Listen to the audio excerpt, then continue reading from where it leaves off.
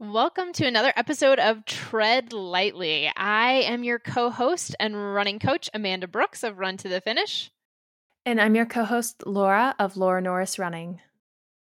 So today we're going to do something a little different, and we are going to do a audience Q&A. So you've had a bunch of questions, and we thought we would just dive into some of them. But first, we want to say thanks as always for listening. If you have not had a chance yet to review the podcast, we would beg and plead that you might take 5 seconds to do that. It really does help other runners to know what they might get from it, why they should listen to it, and we hope to just make training easier for everyone.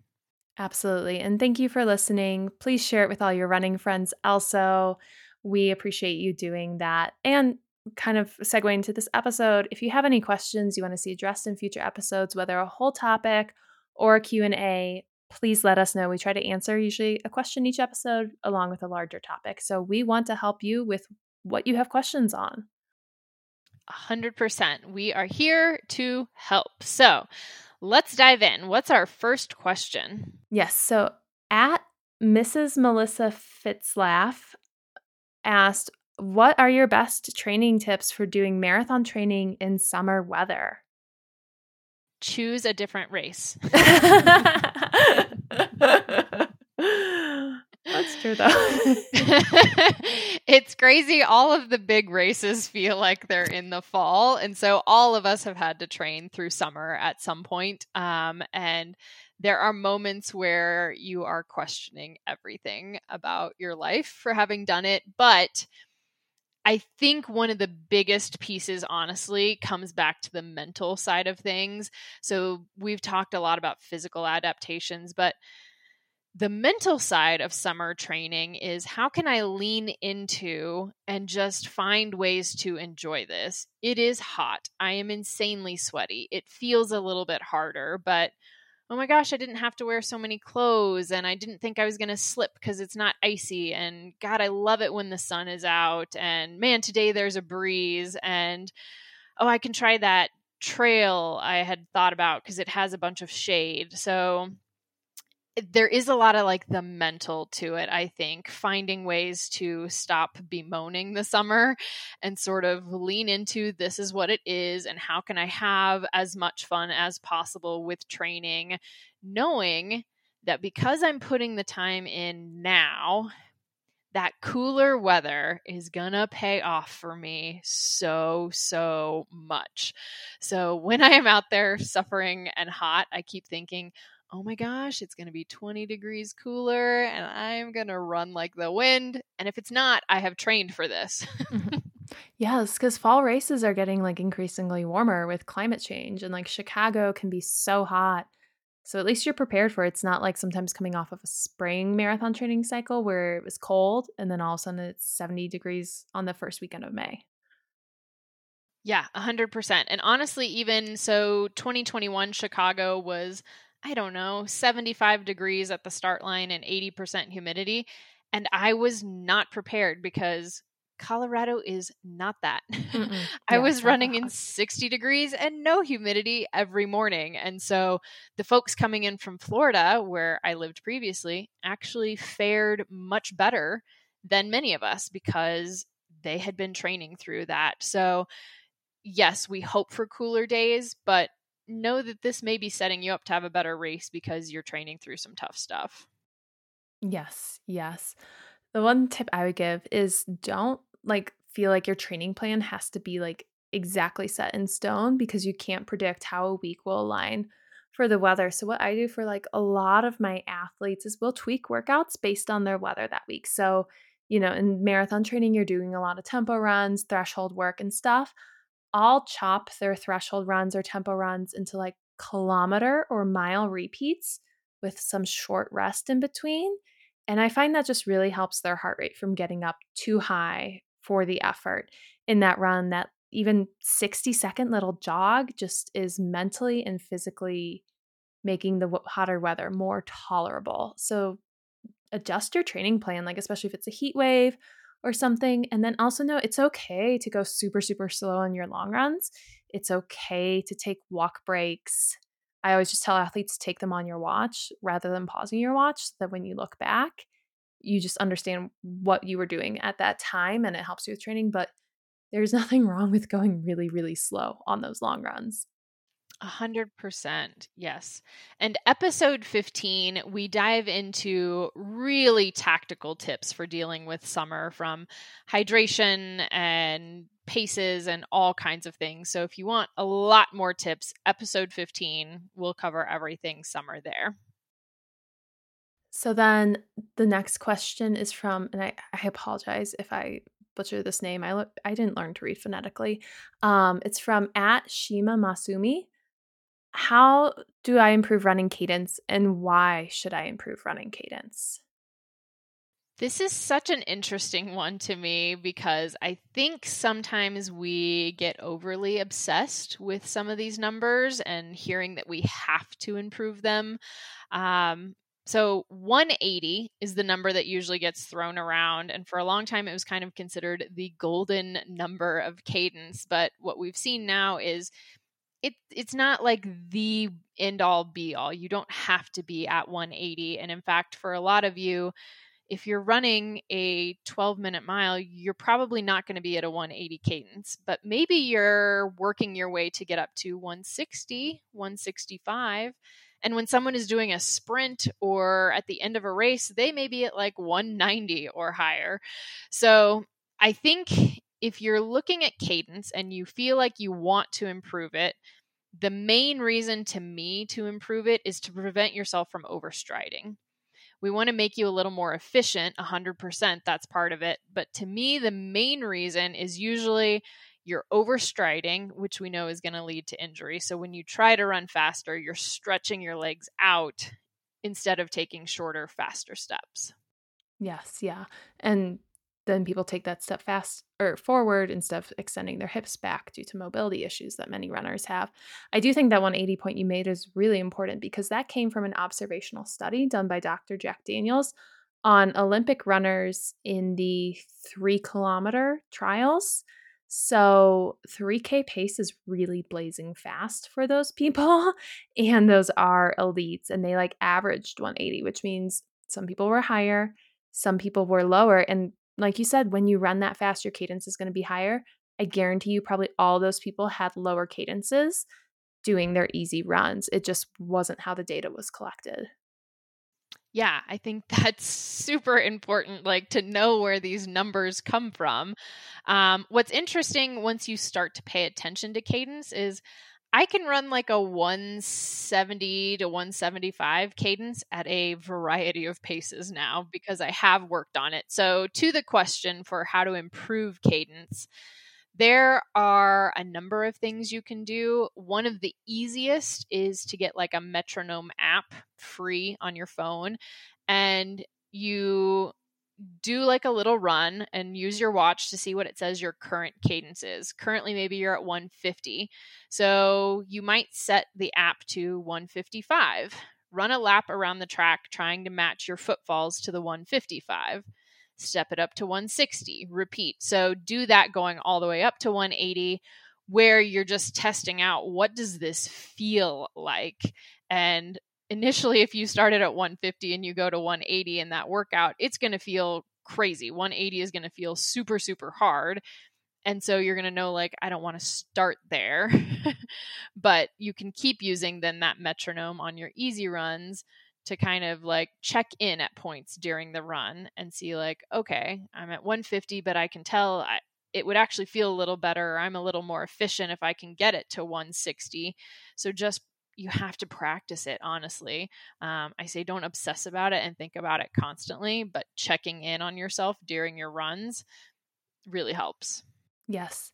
And the other thing I would add to that is strides. And you could use a metronome during strides, but just strides overall, what you're doing is as long as you focus on a high cadence and good form during that, you're essentially like rewiring your neuromuscular system to have the form to maintain a higher cadence. And even if you're only doing it for a short burst, your neuromuscular system it has high plasticity. It can change. And so it's kind of like a top down approach to just kind of train your body to have the proper form, the forward lean, the high turnover, to maintain that higher cadence. And you'll probably find that you do that on strides and it can become, your cadence will go higher on easy runs, even if you're not actively thinking about it. Yeah, I'm a big fan of drills too, honestly. So whether that's fast feet, so you're just kind of practicing like you see those football players do, like standing still, fast feet, or practicing high knees, and things like that are, again, like you said, drills are teaching our brain what we want our feet to do, so we have to think less about it later. Yeah, absolutely. And like you don't want to be using a metronome in a race. So I think No. I mean the metronome has its place and it's valuable. I've used it before. You mentioned you've used it before, but you don't want to like develop a crutch on it. Yeah, it's entirely a drill to use. Yep, 100%.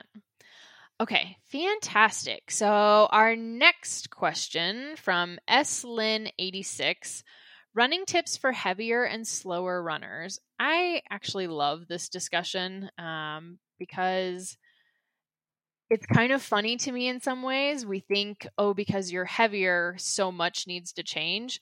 But in truth, we're all just runners, and most of us have to start at the same point. Mhm. Yeah, absolutely. Everyone's starting at the same point. And I know like there used to be this misconception that heavier runners are going to get stress fractures more often because they're putting more weight on their joints and bones or they're more injury prone. And I think more and more we're finding that that's outdated. Yep. And one of the recommendations that used to be thrown out all the time was, oh, as a heavier runner, you should run on softer surfaces. But then there was actually a new study kind of saying, like, yes, sometimes softer surfaces are good, but what you're giving up by running on only those soft surfaces often is some good running mechanics and the increase in leg stiffness. So we kind of forget that we do actually want our feet and our ankles to get stiff when we run. It's how they create this spring action. And your race is probably going to be on the road. So alternate, like, and pay attention to what feels better, feels good for you. This honestly, again, it applies to every single runner. Like, even in the summer, I still tend to do at least one treadmill run a week because my body feels good for doing it. So I think the big thing for me when someone is heavier is honestly just treat yourself like a beginner, period. Start with run walk, alternate surfaces, go get shoes that feel good. Yeah, I mean, it doesn't have to be this drastically different thing. And like, if I have a heavier runner who's a more experienced runner, I pretty much treat them the same. Like, all body types can run, and like, and I think books like Lauren Fleshman's Good for a Girl are really good at thinking about this. Like, we have to move past this stereotype of runners are these lean people whose legs don't jiggle when they jump up and down. Like, all sorts of body types can run. I think we've seen that a lot more over the past few years in social media and stuff. The one question I get sometimes is like, is your fueling needs different because you're a heavier runner because you simply have more mass, you weigh more? And carbohydrate oxidation rates are independent of body mass. So whether you're, a size 2 or a size 20, you're going to oxidize carbohydrates at the same rate. And by carbohydrate oxidation rates, I'm talking about oxidation rates during exercise. So, remaining here, what you're taking to fuel during your long runs, during your races, those 30 to 60 grams of carbs per hour or 60 to 90 grams of carbs per hour are not dependent on body weight. However, how much you eat before a run, how much you eat after a run, your overall energy needs, those are dependent on body weight. There are some people who suggest that maybe like heavier runners like do need to go up on the higher ends. Lighter runners can also go up on the higher ends. They just might get more advantage, but fuel your runs well. And if you are thinking about weight loss, don't not fuel your runs and don't overly restrict your energy intake. Like if you are starting to run for weight loss and you want to lose weight, don't starve yourself. Like eat enough to support your running and aim for mild caloric deficits that aren't going to lose lean muscle mass and ruin your metabolic system along the way. Yes. And since they tacked on slower to this as well, I will say no matter your size, no matter your speed, you can be strength training And we know that's going to make a difference. It's going to make your body more stable. It's going to prevent injuries. It's going to help you run faster. It's going to help you build muscle, which is going to give you speed, weight loss if that's the goal. And no matter your size or your speed, you can play with different like speed type of workouts. So even when I have folks who have started out and they are just power walking with us, which I define as building up to being able to walk a mile in 15 minutes, we will still play with intervals in that. It will be, okay, we're going to do 1 minute intervals where you walk hard. And so you are really pumping those arms and you're really getting after it. And you'll be surprised that adding in, even if it's 1 time a week, I don't think you have to go crazy with it, what a difference that will make in helping your easy stuff feel better, and being able to see a little bit more of that progress. So don't be afraid to try and adding in some little bits of hard stuff. Absolutely. Like, I think, especially for slower runners, sometimes they get in this trap of I'm not fast, so I shouldn't do speed work, but you should do the same type of training that other runners do. So, do your strides, progressively build into harder workouts. You might actually see like really big rewards trickle down rather than if you just stuck to I'm slow, so I'm just going to only train slow. Yeah, 100%. The next question's from the same Instagram handle at slin86, and he asked, I sort of truncated the question, but how to get into a racing mindset when starting to race. How do you start shaping your mindset to aim for personal bests in a race compared to how your mindset is in training? That's a really great question. I do feel like I struggled with this in racing for a while because you have to kind of dig into the well on race day and it's hard.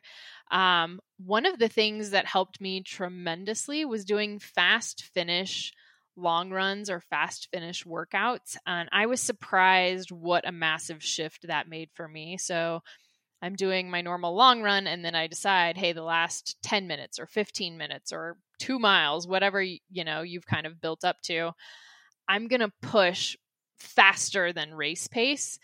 And it is hard. Like it's hard because your legs are already tired, but I am mentally during that time visualizing the finish line, visualizing that I feel tired and it feels hard, but look, I'm doing it. Look, my legs are still turning over. I can hold this. I can hold this. And then on race day, you have that memory to pull from. And for me, that one has been really useful.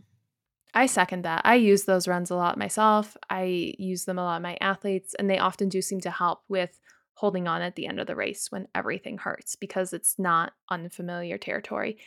Episode 23 does delve a lot into mindset tricks also, but so I recommend listening to that. The other thing I'll add is know that it takes practice. Like sometimes we as runners don't view running as a skill sport, but racing is a skill. And so it might take a few races to understand how to push during them, how to really go into the well.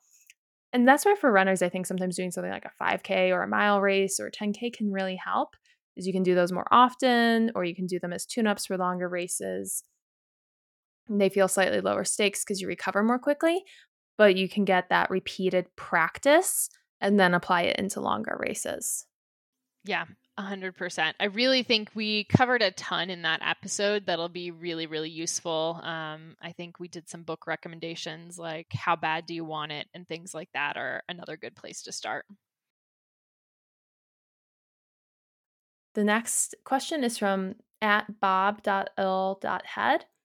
What adaptations are targeted when doing tempo versus intervals versus other speed work? And I think here, when he said intervals, he's probably meaning like VO2 max effort or like very, very hard, probably.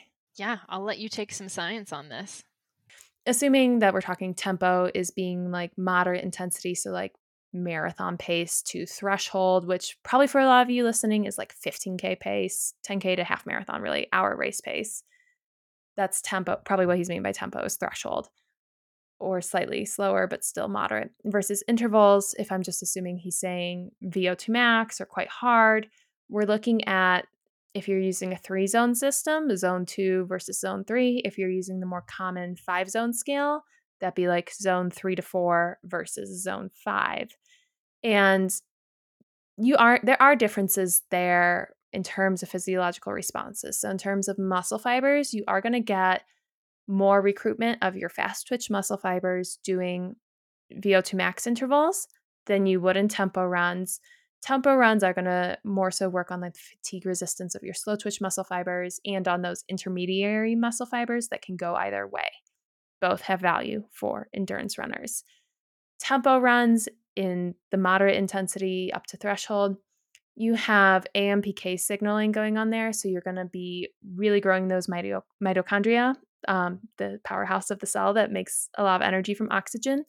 You're going to see changes to cardiac output, the heart, plasma volume, stroke volume that help send more oxygen rich blood to your muscles. You also get the huge benefit there of improved lactate shuttling, which means your body's taking the lactate that's a byproduct of oxidative metabolism, fast glycolysis, and shuttling it back into the muscles to turn it back into energy via gluconeogenesis. That's all to say is that you get better at holding pretty challenging paces for longer because your muscles aren't going to burn as much. You don't have that fatigue from hydrogen ions that are the byproduct of lactate. Lactate itself isn't a big bad. Again, you're using it for energy. I also find that like mentally tempo runs or even like longer threshold intervals really help runners like get uncomfortable with prolonged discomfort. So like a lot of runners love intervals because they can push hard and then they can rest. Tempo runs, you have to kind of learn to sit on the edge and then stay on that edge without going over. That's a really valuable skill if you're racing. 100% I agree. I think intervals teach you how, those short, hard, fast intervals teach you how to really dig deep, and they kind of force you, like you said, with strides. Your form is just naturally, you're going to drive your knees higher. You're going to have to think about cadence. Like some of that is going to come into play there, which is going to help you overall. I think mentally, when you do those short, hard, fast things and then you get to do an easy run later, suddenly your easy run is like, oh, this is so much more enjoyable because I don't feel like I'm going to vomit.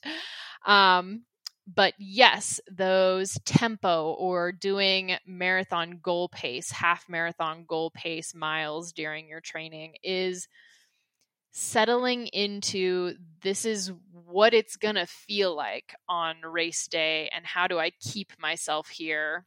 And I think because we kind of know how to settle into our easy pace and then we know how to push relax for intervals, tempo does teach you like, oh, how do I push forward and then stay forward, like not let off the gas, because our natural tendency is to want to let off the gas. We don't want it to feel quite so difficult.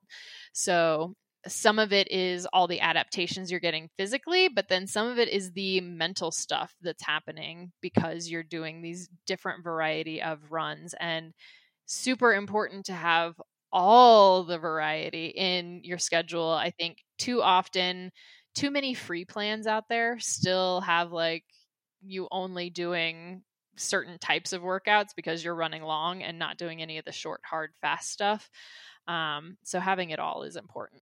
Absolutely. Yeah. It's super important whether you kind of vary it week to week or you micro scale periodize it over like a few weeks where you block intervals for a few weeks, block tempo runs, do both a week. Finding that combination to keep it all in gets the benefits of both.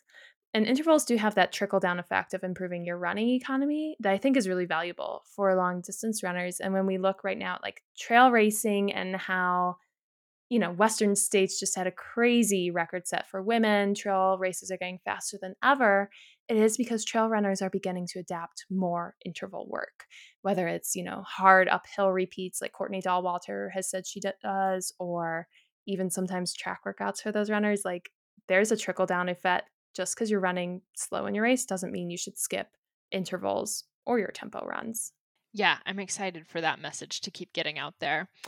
So another question, because we just had the gear episode, is what stats on your watch are actually helpful? And I love this because there is so much data now. There is so much data. And it's funny because now I think about it, I actually stopped using Garmin also because the unproductive thing that would like flash 5 minutes into a run drove me crazy because I understand what they're trying to do. But those algorithms are imperfect, especially if they're coming from a wrist based heart rate monitor. You can't really assess VO2 max. So I'm probably an outlier here. Like, I like the watch stats that kind of try to quantify your training load in terms of like, based on your mileage and your approximate intensity, here's what your overall training load has been. I like that metric. I don't use a ton of the other stats on my watch though to really make informed decisions. Maybe resting heart rate. I guess that's another one I like is resting heart rate. How well are you recovering? Yeah. Are you using, or are people interested in running power? Um, so I dabbled in running power for a bit and it's still like a very imprecise science. It's not like watts on a bike that are easier to calculate and easier to really use. Like it's just not a precise science. Yeah. At the moment, when athletes have asked about it, I have generally said, like, we can use it if you want to, but I need you to pick what statistic we're focused on. So, is it heart rate? Is it running power? Is it like, what is the thing? Instead of focusing on all of it, because it's too much and then you're trying to balance different things. And so, heart rate, I like. It is telling me exactly what my body is doing, like how hard it thinks it's working. So, heart rate is the metric I use the most. And for most people beyond that, I'm like, what's your pace and how long have you been running are like the three things I generally care about. At the end of the day, I love seeing, vertical and all of that. It's fun. I love seeing a lot of the other numbers, but when it really comes to what I'm paying attention to, it's the basic data. Yeah. And I probably drive my athletes insane. They're like, how much my watch stats do I want? And I'm like, I want to know how you felt. Did it feel like, how did this pace feel? Did it feel smooth and relaxed and efficient? Or did you feel like you were straining even on an easy run? And that's something like, I know my Coros lets you put in RPE, and that's kind of handy for looking back, but it's not something watch stats quantify, but it's important. Yeah. Yeah, Garmin now has that. When I finish my runs, it asks me scale of 1 to 10. And then after that, it asks me to put like a smiley face level on how it felt, which is great. I haven't really seen where that's maybe showing up in my data later because I'm probably just not looking for it yet.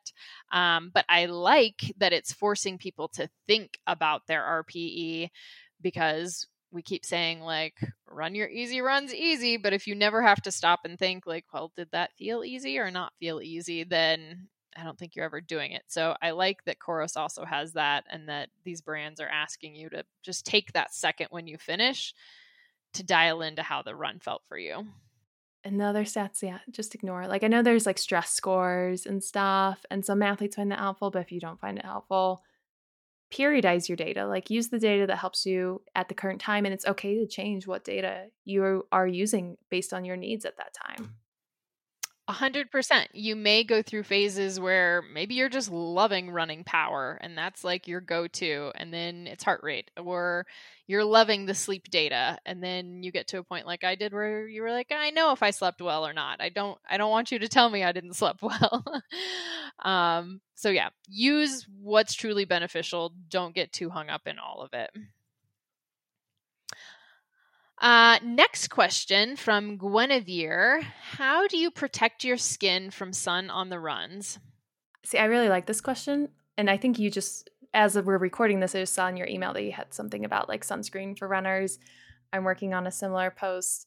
So I'm a huge proponent of a combination of sunscreen and clothing and hats to protect from runs or from sun on runs. I'm super fair skinned. I will burn super easily. Like literally, if we're out cycling, especially, and I miss a patch of skin with sunscreen, that patch of skin will turn bright red. So I use Supergoop Play sunscreen. I really like it because it's sweat resistant and it doesn't sting your eyes. It feels like lotion. It doesn't have that tacky feel. that some sunscreens feel. It's SPF 50 and it's EU compliant, which means it doesn't contain a lot of possibly carcinogenic chemicals in it that sometimes pop up in other sunscreens in the States. I always wear a hat. I always wear sunglasses to protect my eyes from UV rays. And then a lot of times in summer, I wear shirts rather than just a sports bra to protect my shoulders and my back in areas that are sometimes harder to get sunscreen on. That, just as an extra layer of protection. I know everyone's different on that. I just worry about skin cancer risk living at 5,000 feet. Yeah, I'm a big fan of Kula sunscreen. That's worked well for me for many years. I also like Beauty Counter has a stick version, and that one can be nice, like if you know you're going to be out a long time, and so shove it in that hydration pack.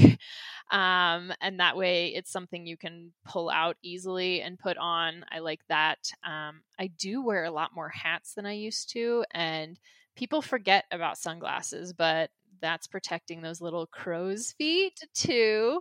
But yeah, your eyeballs need protection. And so I am basically never without sunglasses almost any point of the year. Now, the rest of my body, I will admit, I am not as great about. I remember to spray like my shoulders and chest if we go up even higher in the mountains. Otherwise, I kind of forget because I just tend to brown and not burn. So that's not great. I should be better about sunscreen everywhere. I will be the first to admit it. That's where those sprays can come in handy. Like I think Supergoop makes a spray version of that. And sometimes like, I should use that. Cause like in summer, I'll do my arms and legs, but sometimes in like spring or fall, I'm like, my legs are fine. It's not a smart thing to say. No, it's not. It's I need to get better. I'm very, very good about my face, but I need to care for the rest of me. It's a lot of work. It's a lot of work to put on all that sunscreen. Yeah.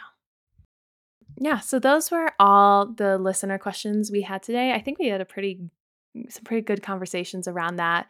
Like we said at the start of the episode, if you have a question you want to see addressed, please send it to Amanda, myself, or our Instagram handle at Tread Lightly Running. 100%. Like we said, we are here for you and we're super excited to keep chatting with you. It's been great already to see your response to episodes and hearing what things you want to learn more about, because that tells us exactly where to spend our time.